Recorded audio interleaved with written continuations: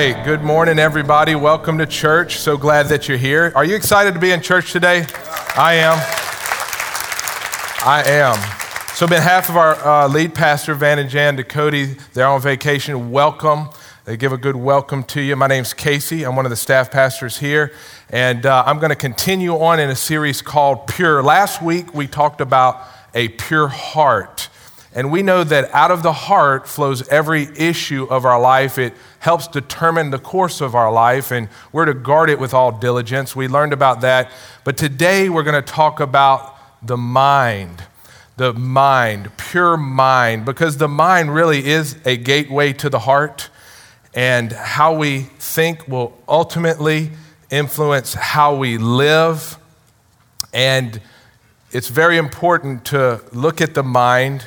We won't have time to exhaust the mind today, obviously, right? Scientists are still studying the mind. We're still trying to figure out why I think a certain way, and we understand that. But experts say there's about 50 to 70,000 thoughts that we have every single day. And some of you said, "Help me, Lord." Others say, "Give me the blue pill, please." Right? It's a lot of thoughts, right? And God's created our mind as an amazing tool. It really, really is. And we're going to look into it because some of us may not be living the best life God has for us simply because of our mind.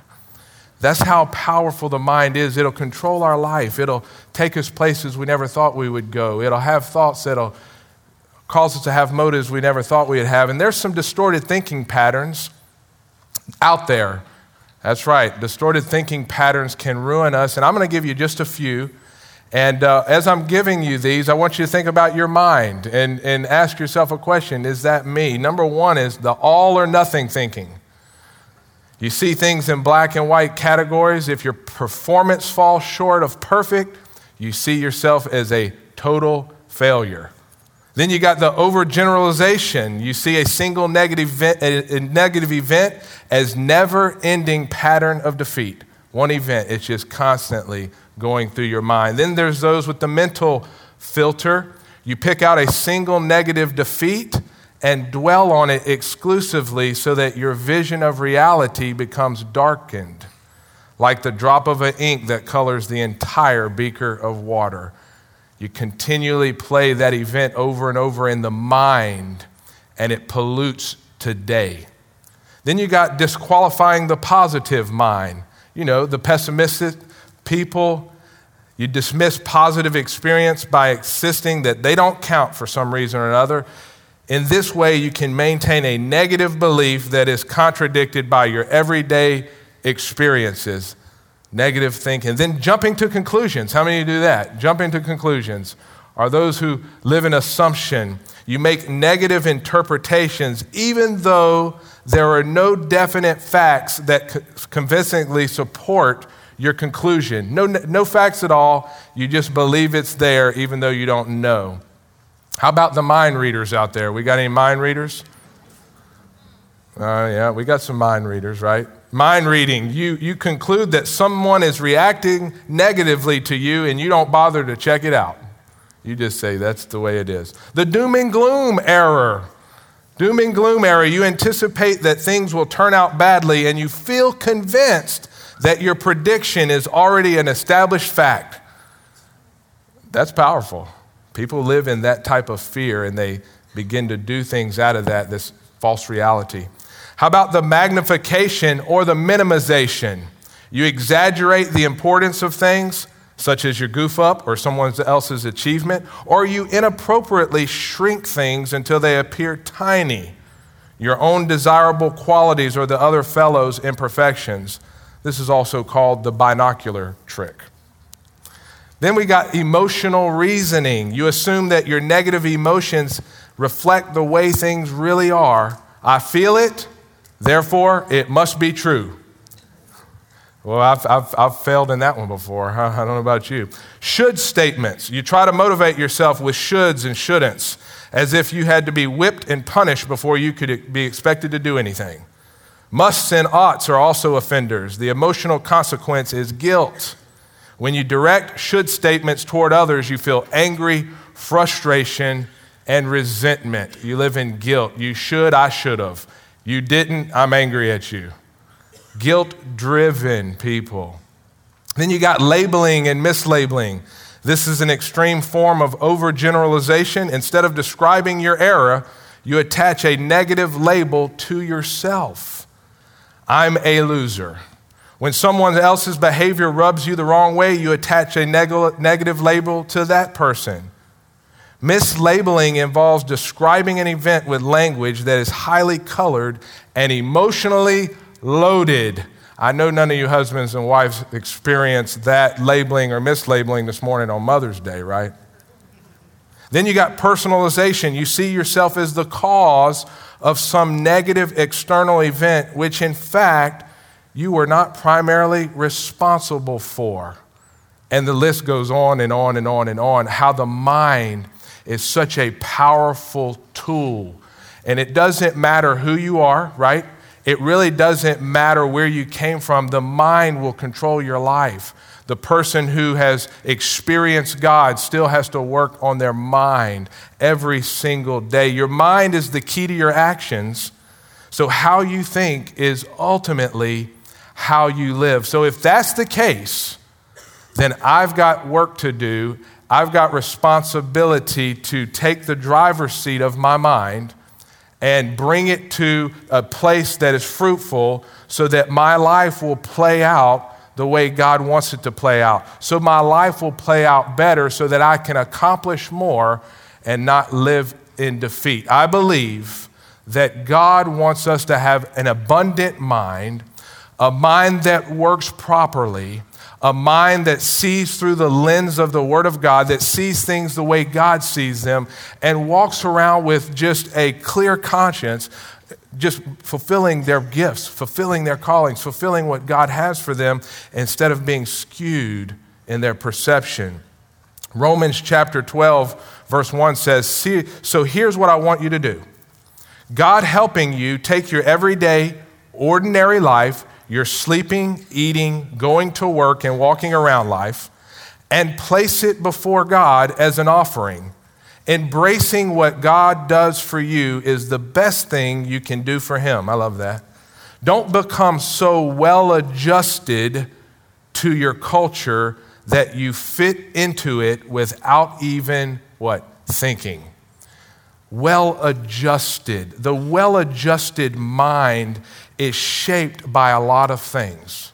Our mind has been shaped by many, many things. We didn't wake up all of a sudden and say, I think a certain way today. No, it's a combination of many things, and I'm going to give you just a few. The mind is well adjusted by, number one, philosophy. Philosophy. Philosophy is the way I think I should live, the way I think I should have integrity, the way I think I should count my money, the way I should raise my kids. It's all philosophically driven. It really is. It's the way I should see God. My philosophy on church, right? Everybody has a philosophy of the way church should be. My philosophy of the way marriage is. My philosophy on sexuality. All of these things shape our mind, and we get philosophy from many, many, many different areas in life. And I'm not talking about going to college and studying philosophy. Philosophy comes out of people all the time. You know how it is. I think you should do that. I think you should do that. Well, I told you to do this. Philosophy. And our mind becomes adjusted to philosophy and negative philosophy. Philosophy that doesn't produce the ultimate thing that God wants to produce in our life. And it's shaped. It's adjusted. Number two, it's well adjusted by learned behavior.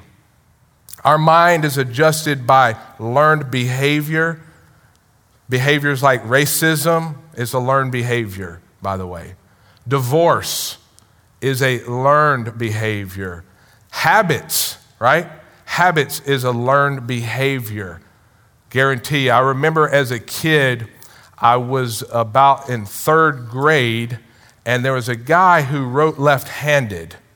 And everybody usually writes right-handed in class predominantly, and it kind of intrigued me. as a kid. I'd never forget it. I was third grade, and I watched this guy write left-handed, and his handwriting was impeccable. And my handwriting was sorry. I mean, it's no good. I had the doctor's signature at third grade, if you know what I'm talking about. Saving time, right? And so I was intrigued, and I was like, man, I want to have handwriting like that guy. So I started watching this guy, and he would turn his paper, and he would turn it at a really good angle. I mean, further than the angle they teach you, right? Was it like a 45-degree angle? I don't know. I don't write anymore. I just sign a check here and there, right? Other than that, it's like, no, let me type. But he turned it extra, and he reached his arm around like this, and right and left hand, it was impeccable. And I noticed something about his fingernails. They were very, very short. Now, I'm just showing you how the mind works. And so I started watching this guy. I said, man, this dude can write very, very good. He makes really good grades, and he eats his fingernails. I said, well, maybe if I chew on my fingernails, my handwriting will improve. So I started chewing on my fingernails. I thought, well, and I didn't learn that at home. My dad's nails were impeccable. He always filed them and cut them properly, squared off the toes, if you know what I'm talking about. So I had good fingernail habits modeled at home, but I saw this kid. And I'm just showing you how the mind works. So I started eating on my fingernails a little bit, and I thought, after about a week or so, I said, my hands are hurting. I finally asked him, I said, dude, you've chewed these things halfway down, man. Mine are bleeding and hurting. He said, don't worry, just keep chewing. And eventually they won't hurt and bleed no more. I said, I was like the Shark Tank back then, I'm out. I'm out. Learned behavior. And I'm sure you are thinking some of your learned behaviors right now. I know you don't pick your nose. Well, never mind. But our mind is well adjusted by learned behavior. You know how it is. Some of you come into the church and you still have your old church syndrome. I call it learned behavior. Or you know what I mean? You get married all of a sudden and you thought you had everything right, and then that emotional tantrum comes out. Learned behavior. Methodology, education, learned behavior. Our mind is also shaped by negative thoughts. That's right. Negative thoughts like fear, right? Fear is huge. And there's all types of different forms of negative fear. I'm not talking about the snake's about to bite me and I'm going to chop his head off. That's adrenaline rush. Now, fight or flight syndrome. There's a different. Negative fear controls society. Negative fear causes people to do things they never thought they would do. Negative fear causes you to begin to work out of it and expend energy in sectors and venues of your life that otherwise you didn't have to spend that energy. Motivated out of fear, and sometimes fear can be cloaked into wisdom. Well, I think it's just wise that I start doing this. I think it's wise. I notice this, I notice that, and all of a sudden you're serving fear. Worry and anxiety and depression is rampant. You know that. The mind is adjusted by these negative thoughts that begin to control our actions on earth. Doubt and deception begin to control us. Distortion, insecurity begins to shape the way we live. It's our mind gets shaped. How about demonic lies? They're out there too, by the way. I believe the enemy doesn't have to do a lot of work when he just says they're doing a good job to themselves already. Right? But there is a such thing as demonic lies that come in. Remember in the beginning, in the book of Genesis, when the serpent came to Eve and said, did God really say that? Does God really think that way? Is that just a personal opinion? See how it works? That subtle lie that can be wrapped and cloaked in intellectualism and other things, demonic lies. So we know that the mind is powerful. I can say no more, right? The mind is a very powerful tool. And just to show that a little bit closer, I got a little video I want to show you. So let's roll that video and take a look at it.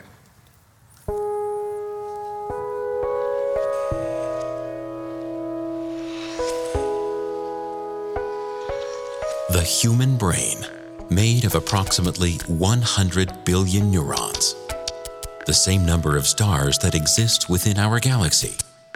The human brain monitors and regulates all of the body's actions and reactions.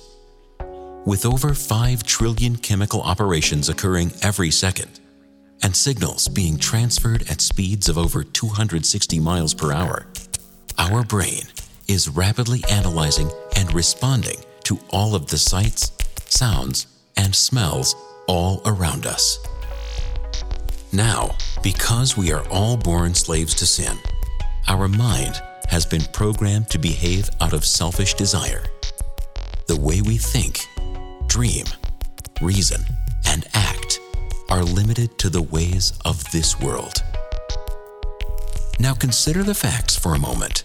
For every behavior we experience, our brain creates a neurological pathway. As behaviors are repeated, those pathways become increasingly more stable. Think of it this way. A single behavior maps out a dirt road in your brain, creating a basic pathway for your thoughts to travel. But as you repeat behaviors, your brain builds a highway, allowing for an increased volume and frequency of thoughts to move about, resulting in your day-to-day actions. In order to change our behavior, we must reprogram our brain. It requires the deconstruction of existing highways and is a process that takes time. The Bible directs us to take every thought captive and to commit daily to the renewing of our mind through the power of God's Word. And in time, the result is the formation of an entirely new neurological roadmap, leading you to the life you were meant to live.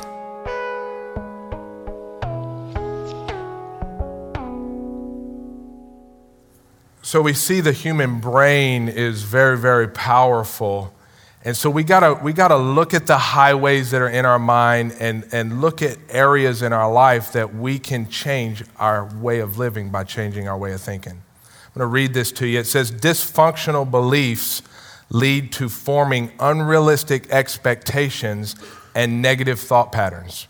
Unrealistic expectations and negative thought patterns lead to a painful emotional life with problematic behaviors. These dysfunctional beliefs, unrealistic expectations, and negative thought patterns are typically based on lies, assumptions, and distortions that a person has accepted as true. And then once they accept it as true, they begin to live in a behavior pattern based on that lie or based on that assumption, which forms neurological pathways, and you continue to repeat it over and over and over again. Now, this is not a psychology class. This is fact. It's teaching in First Wednesday. God is the God of the supernatural, and God is the God of the natural. God created the heavens and the earth, and he created man. He created man with a brain and a mind. He created man that has chemical releases and neurons that fire and all of those things that man doesn't quite understand. God created it. So I figured if God created it, I need to learn about it so that I can get better. So what we have to do is deconstruct some highways. We got to tear down some highways and identify corrupted thinking. We have to identify the corrupted thinking highways in our life, because if we don't, they'll stay there and we'll continue driving down that highway that has potholes in it, and we're wondering why we're having to change the tire every other month. And the rim's bent, and you know your car's got one of those to it. You know what I mean? I hate a wobbling car. At 60 miles an hour, I was riding with my wife yesterday, and at 60 miles an hour only, it does this little thing. I said, baby, is it always doing this at 60 miles an hour? She said, yes, I just stay at 55 or 65. I said, I'm going to take this thing to the shop. She said, yeah, what if I get pulled over and I tell the guy, well, I know it's 60, but I'm doing 65. I got a wobble. You think they'll believe it? I said, nope.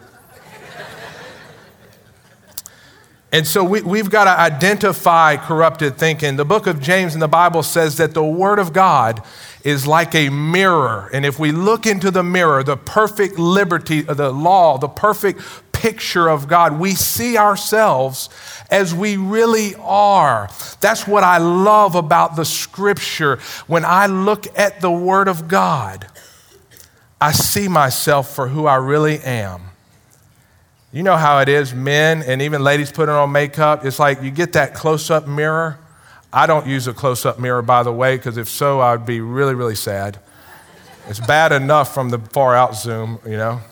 But you see, maybe that's a pathway, negative thinking. No, I'm a great-looking guy. Hey, everybody, take a picture. Put it on Instagram.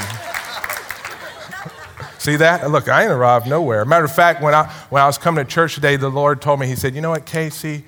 You are doing some things out of a discontentment, and you're being driven in this area. It's good to be not satisfied with some things, but you're being discontented with some things. I want to tweak that for you. I said, thank you, Lord. But the mind, and when we look in the Word of God, it's like a close-up view. It's a vantage point to show us who we really are. And then when that awareness comes, when we're aware of who we really are, we don't condemn ourselves, right? Oh, I can't believe that. I can't believe that. The Bible says that the condemner of us is the enemy. So no condemnations for those who are in Christ. But when we look in the mirror, we say, wow, let's take care of that. So awareness is the key to identifying corrupted thinking. And you can find awareness in many, many places. The Word of God's paramount, but you can be reading a book. You can be somewhere else, and the Holy Spirit say, that's you. That's you. Be aware of that so that then now you can start your journey of deconstructing that so I can rebuild something new. Part of deconstruction is taking every thought captive. We see in 2 Corinthians chapter 10, verse 5, we destroy arguments and every lofty opinion raised against the knowledge of God and take every thought captive to obey Christ. It's wonderful to read that scripture. Well, brother and sister, praise God in the power of the Holy Spirit. Do spiritual warfare. Take every thought captive. That ain't that easy, is it? That's like the quarterback. That's like the armchair quarterback, right? Telling the coach how he should. Hey, man, it takes some work to take every thought captive. Part of taking every thought captive is asking yourself, why do I think this way? Where are these thoughts coming from?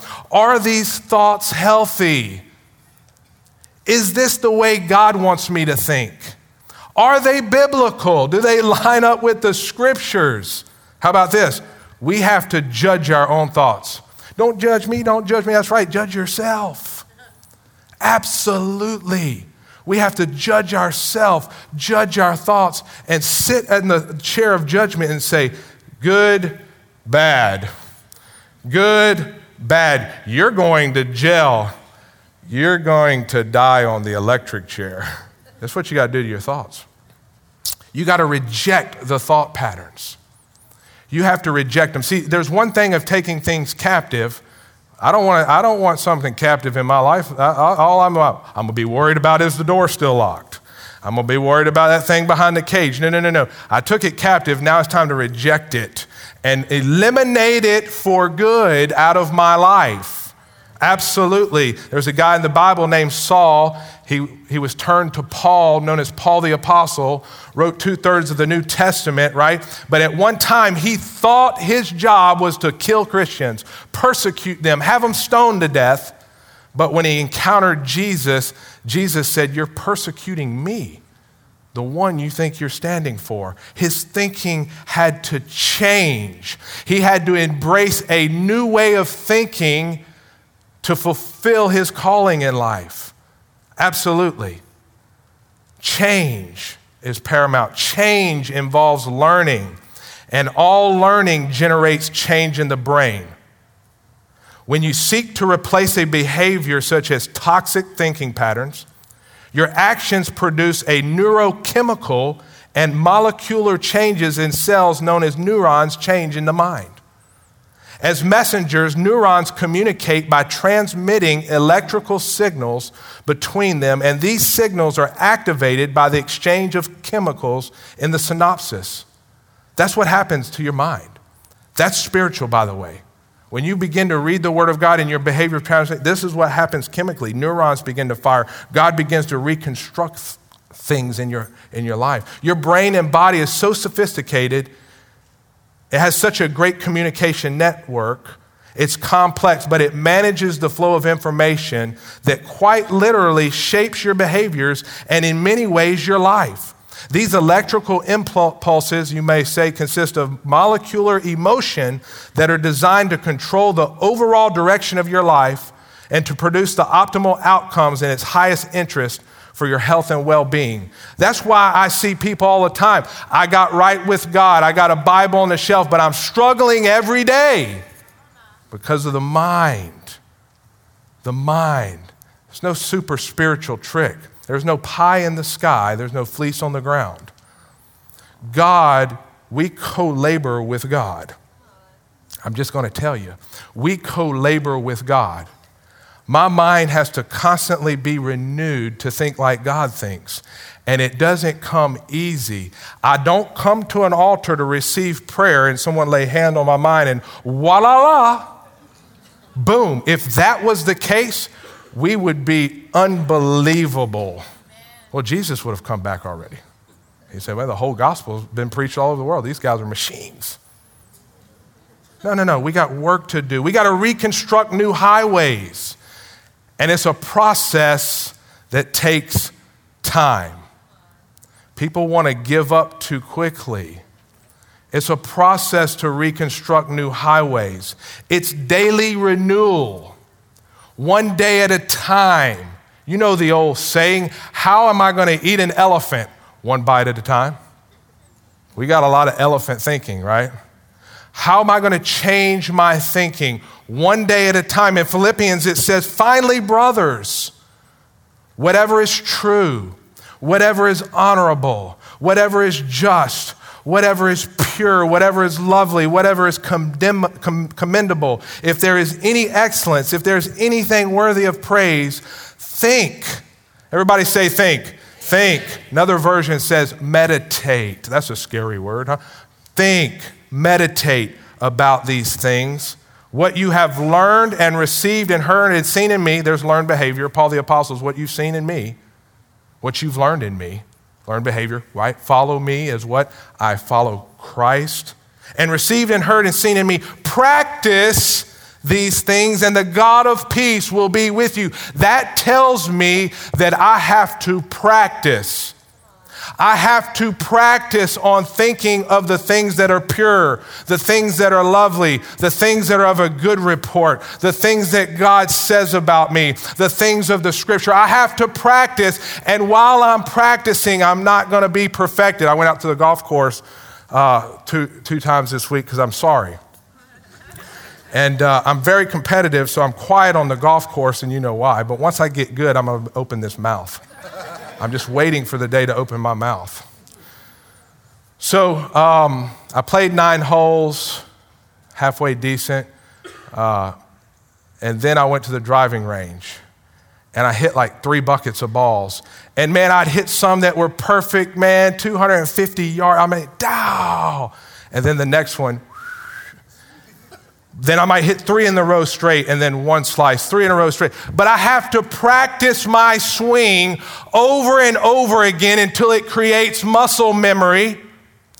And that's the way the mind works. I have to practice meditating on the things that are pure, lovely, and a good report. I have to practice replacing some thoughts with God's word that exposes wrong thinking. I have to practice that until it becomes a part of who I am. A lot of people think that they can just read a scripture, read a book, stand in a prayer line, and abracadabra, my thinking's changed, and it ain't gonna happen, ma'am and sir. It takes work, it takes effort to reconstruct the highways. It takes time, and you need help. You need help. You need help from the Holy Spirit. That's right. Ephesians chapter 4, verse 21 says, since you have heard about Jesus and have learned the truth that comes from him, throw off your old sinful nature and your former way of life, which is corrupted by lust and deception. Where does that happen? In the mind. Instead, let the Spirit renew your thoughts and your attitudes. Now, let me give you a practical illustration of how God operates, okay? In my personal life. told you I woke up this morning and the Lord showed me that I'm operating out of discontentment in some areas of my life, which is causing me to be more driven in my area of industry, my work. Driven is good, I understand that. I like to get work done. But out of that unhealthy discontentment, even in my drivenness, I will not be satisfied. So you know what I'm gonna do? That's the help of the Holy Spirit to renew my mind. Now what do I do next?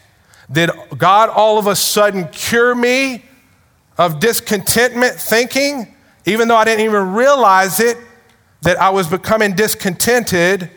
The Holy Spirit knows the deep things of a man. He searches out the heart of a man, things that I don't even know about myself. And he turned the dial and he reminded me or showed me or gave me a revelation. Call it what you want. Now it's my responsibility to make that thing on the forefront and say, I am going to kill the thing of discontentment in my life. And I'm going to use several techniques to do it. Thank you, Lord. That's a miracle. That's how I take a practical miracle with the Holy Spirit showing me something that otherwise I wouldn't have known about myself, and saying, now what am I going to do with it? I'm going to deconstruct that pathway because it's not a highway yet. It's a dirt road. It was trying to become a highway. Thank God, right? He can keep us out of the ditches quick. Other, you need a couple tractors and sledgehammers, a full construction crew, and that's okay, right? But I see a dirt road forming and I say, no, you don't. Let's throw some seed down and put some grass back there. I'm not driving down that path. That's the supernatural working with the natural. God gave me a brain and there's neurons that fire, and I could get myself caught up in a driven lifestyle. A preacher, I'm reading the Word of God. I'm trying to do the best thing I can, but God knows better than I know. How many of you know that? That's how I say I need help. You need help. You need help of the Holy Spirit. And then that's how you practically take something God gives you and take care of business, my friend. And lo, I'll be with you even to the ends of the age, Jesus said. Go on, read some books. You need relationships as well. And not just any type of relationship. You need relationships that challenge your thinking. I don't need a bunch of people that's going to shout me down with saying you're the greatest and everything you say is the greatest. I need somebody that's going to challenge me and tell me you're not thinking right, or I see it another way. I got a different philosophy. I understand it a different way. Show me.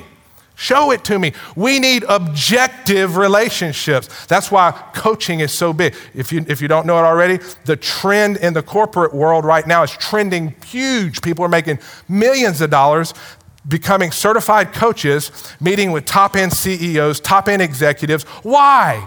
Because they know they will not get to the optimal place of success without somebody that's objective, without somebody that's not like looking up to them, that's not intimidated by them. And they know, even though it might hurt a little bit, their ego, that objective relationship in the form of a coach, life coaching, business coaching, call it what you want, is going to bring them to a place they've never been before. That's why it's so important that we have objective relationships that'll challenge our thinking. You with me? That's how God helps us, by the way. That's why we're part of a coaching network. We sit around at the table as a church, and you know what? We come against each other's thinking all of the time. Absolutely, the sandpaper. Proverbs chapter 18, verse 1 says, whoever isolates himself seeks his own desire. He breaks out against all sound judgment. Without objective relationships, somebody who can really call you on the carpet and say, I disagree with you. This is where it's at. If not, you're left to your own sound judgment. And I might add, it's not going to go anywhere good. Self-deception is likely without objective influence. Likely. Last point right here, you need discipline. You need discipline in order to create a new mind. Discipline, self-discipline.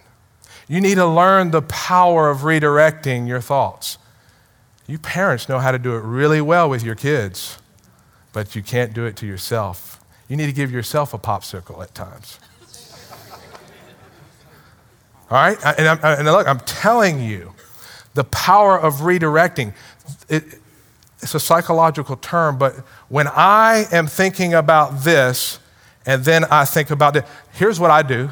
Look, if I feel a fearful thought coming into my mind, it can come in all kinds of different forms. It could be about my health. It could be about my money. It could be about my kids. It could be about anything. You know how everybody experiences it. You know what I've been doing? We've been singing a new song. I love it.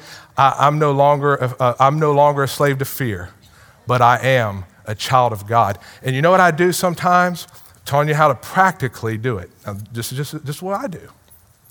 I feel a fearful thought, and if I feel it affecting me, because you know how a fearful thought will affect you, it'll start messing with your chemicals, you can get anxiety, your hands can sweat, you can start thinking about it, you can start getting worried. I start singing that song. I'm no longer a slave to fear. I am a child of God. And I'll sing it over and over. What did I just do? The power of redirecting. I wasn't going to allow that highway to be formed to where then I'm just living in fear. That's right. The Christian person can live in fear. But when I begin to replace that and saying, no, I'm no longer a slave to fear. I am the road stops, my friend. It has nowhere else to go. It hit a blockade and it's finished. It's finished. If it comes back in, I'll do the same thing again. It's going to get tired of me. You with me? And eventually it goes away. And I have found that I will live a more peaceful life because my life's in God's hands anyway. And this life is short regardless if I'm here tomorrow or not. Who cares? Live today, right? That's how I practically do it. The power of redirecting, the power of confession. Don't think it doesn't have power. Don't think that for 1 minute, what you're saying over your life is extinguishing thoughts in your mind. Don't think that by confessing the word of God, confessing what God thinks about you, confessing things over your life doesn't have power. It has power. It has great power. Talking about you need discipline to redirect. You need discipline to confess. You need discipline to pray. Don't ever regard the power of a praying man and woman. The power of prayer, the power of faith and trust. What am I giving you in those disciplines? New highways. Instead of your reaction is living in fear, your reaction is singing, I'm no longer a slave to sin. I'm no longer a slave to fear. What am I doing? I'm reprogramming myself to live in total victory and to live like God's called me to live in the power of the Holy Spirit by using techniques He's already put in the Word of God. And I might add, psychologists and therapists they stole it from God. Well, just meditate, son. You took that out of Philippians. Come on. God already knew that. Now you're making money and you wrote a book. You need to pay God. Give money to the church. Right? Romans chapter 12, verse 2. Instead, fix your attention on God. What's that word attention mean? Your thoughts, your mind, your heart. Fix. That means lock in. Fix your attention on God. That's a huge statement. We just read that in the Bible. That takes a lifetime, I might add. Remember, it takes time. Fix your attention on God, and you will be changed from the inside out. Readily recognize what He wants from you and quickly respond to it. I'm going to quickly respond to discontentment in my life. Didn't know it was there. It was just a lurking. Unlike the culture around you, always dragging you down to its level of immaturity, God brings the best out of you and develops well-formed maturity. In order to mature as a person, in order to enter in the maturation process with God, it starts in the mind. Would you bow your heads with me just for a moment? You know, we talked about the mind, and we talk about following God, and we talk about reconstructing and deconstructing so that we're able to prove that good and perfect will for us that's found in Christ Jesus. In the book of Romans, it says, do not be conformed to the patterns of this world. The word patterns is the patterns of thinking, the patterns of reasoning. It says, do not be conformed to the patterns of this world, but be what? Transformed by the renewing of your mind. Then you will know that good and perfect will of God that's found for you in Christ Jesus. That's where it begins, folks, in Christ. It says we're not to be conformed any longer to the patterns of this world, to the patterns of our forefathers, to the patterns of our grandparents, to the patterns of the people around us, but we're being conformed to the patterns of Christ, the pure patterns of Christ that teaches us how to really live, that teaches us how to really think, but it all starts with a relationship with Him before we can even enter into this process of transformation. So here's what I want to do. If you're in the room right now and you say, you know what? I need a real relationship with Jesus. I need a relationship with Christ, and I know it. It's not about a preacher. It's not about a church service. It's not about a building. It's not about my spouse, my neighbor. It's not about the Bible that's on the shelf of my house. It's about my heart right now. My mind knows that I need a real relationship with Jesus. I don't want to play church. I don't want to play religion. I want God. If there's anyone in this room right now, I'm going to pray a prayer here in just a moment. And I want you to join in on that prayer. If you just say, hey, that's me, just put your hand up, put it right back down. Say, that's me. I see your hand, sir. Thank you. There's a struggle sometimes in the seat, but God knows everything. He wants the best. Thank you. I see your hand. Man, I see your hand. I see the hands. God wants a real relationship with you. He wants to put you on the path of patterns after His likeness. He wants to put you on the path of patterns after His good will. His pleasure is to do that in your life. Is there anyone else out here that says, that's me? Is that me? I see your hand. Thank you. If you didn't show your hand, that's okay. Don't be condemned. God sees your heart right now. I see your hand. God sees your heart. I'm going to pray this prayer. You repeat this prayer to yourself. God hears you. Say, Father, forgive me. Forgive me of the things that I've done, things that I haven't done. I want to live for you. That's right. I want to live for you. I want a relationship with you, Jesus. I receive you, Holy Spirit. I receive the Spirit of God into my life right now. Thank you for what you did on the cross for me. Thank you for the crown of thorns that went through your mind, through your brain, through your head. You did it for me. You saw me over 2,000 years ago to this day. I receive you. I'm going to follow you all the days of my life. In Jesus' name, amen and amen. Let's give it up, church, for those who prayed that prayer. Pastor Stephen. The decision to follow Christ is just the beginning of your relationship with God. So we'd love to help you with your next steps. If you'll go to northwood.tv/connect and fill out the information, our lead pastor, Van Ducote, wants to send you a letter that tells you some steps to take in order to maintain your new relationship with God. We'll also give you some information about Northwood Church. We are one church in multiple locations. We have a campus in Gulfport, Wiggins, and Long Beach. If you live in one of those areas, we'd love to see you at one of our services. You can visit our website, northwood.tv/locations, for service times and directions. If you'd like to give to this ministry, you can do that online as well. Just go to northwood.tv/give. You can give a one-time donation, or you can sign up for our online community called MyNC and set up a recurring gift. Thanks again for joining us today. We'll see you next time.